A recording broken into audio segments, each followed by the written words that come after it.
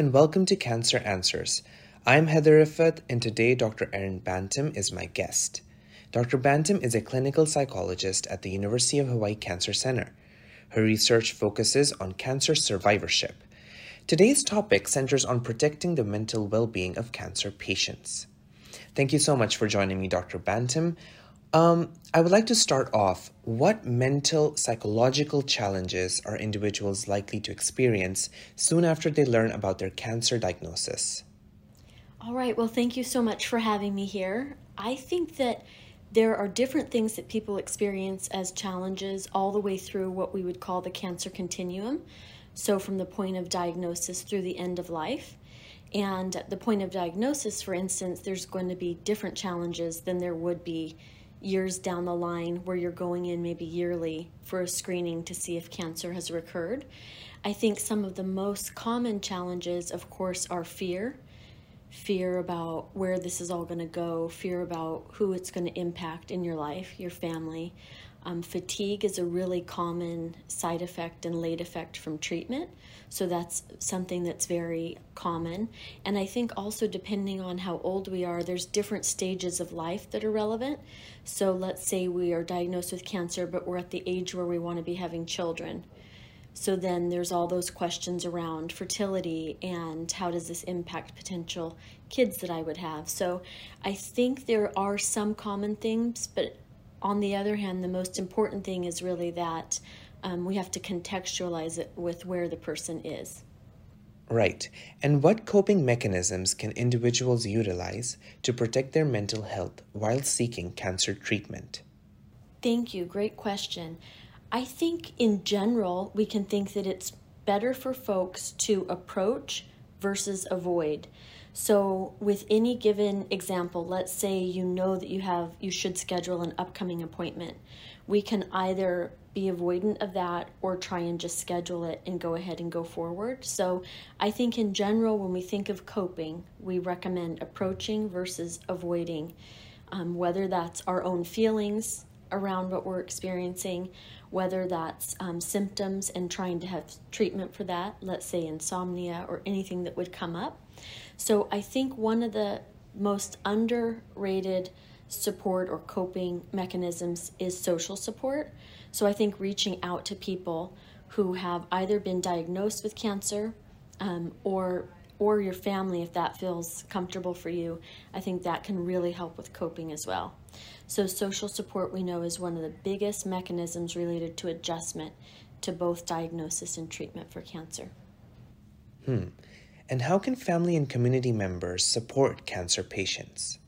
So for family and community members, I think it's important to keep in mind a few things: their own mental health and their own demands. So we can only give sort of from a place of being full ourselves or having the resources. So I think there's this dance between being supportive of the other, the person going through treatment, and also looking after your own mental health and well-being. And I find often both cancer patients and family members or caregivers, it's almost like they struggle to be completely honest with their own fears or worries with each other. And so I think it's important to have a chance to both talk to the other, but also to get support outside of family and caregivers. So I think trying to be aware of what each person is experiencing. As a caregiver, we're going to experience something that's very different than, let's say, the cancer patient, although we still all have our own aspects that are related to cancer to deal with. What role does empathy play in helping cancer patients get through their journey? Okay, another great question. And empathy is often underrated in terms of its ability. I think when we're empathetic with anyone, whether that's a cancer patient or anyone else, I think it actually is really good for the other person and us as well. When I think of empathy, I think of one of the most important qualities being curiosity. And so empathy really allows us to try and understand the experience of another. But in order to do that, we have to be willing to learn and curious and open to what the experience is of the other. And so I think whether we're dealing with cancer or really anything, it's just so important that we try and remember that people are struggling, and to try and also know that we don't really know, those of us who haven't experienced cancer, we don't really know what that experience is like. And so just really being willing to listen and try and understand what it's like for them, and without putting our own projections on. I think that's one of the most important things we can do for other human beings in general, and particularly with cancer as well. That is a great response. And lastly, what strategies would a clinical psychologist like yourself recommend to newer cancer patients, those going through treatment and those struggling to cope? All right, great, thank you. I think when we're first diagnosed with cancer, oftentimes we see that cancer patients have a really hard time knowing even what decision should be made about treatment. And so I think you can get into this healthcare system and feel completely overwhelmed. So pausing for a few minutes and thinking, is this the choice I want to make for treatment? Is there other information that I want to get?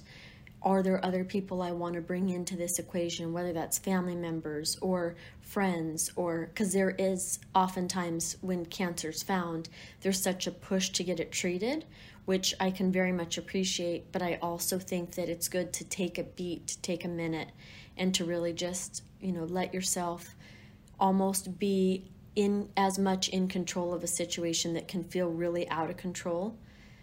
So the more that we can do to kind of engender our own almost confidence and well-being within that.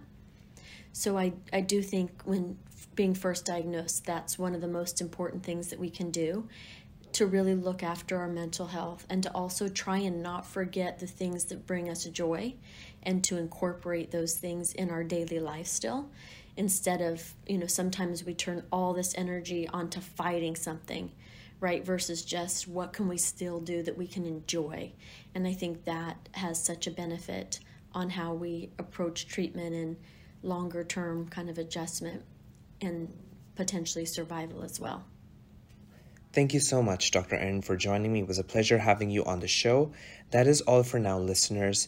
But if you want more information, you can log on to our website, uhcancercenter.org. You can also follow us on our social media pages at Cancer Center on Twitter, Instagram, and Facebook.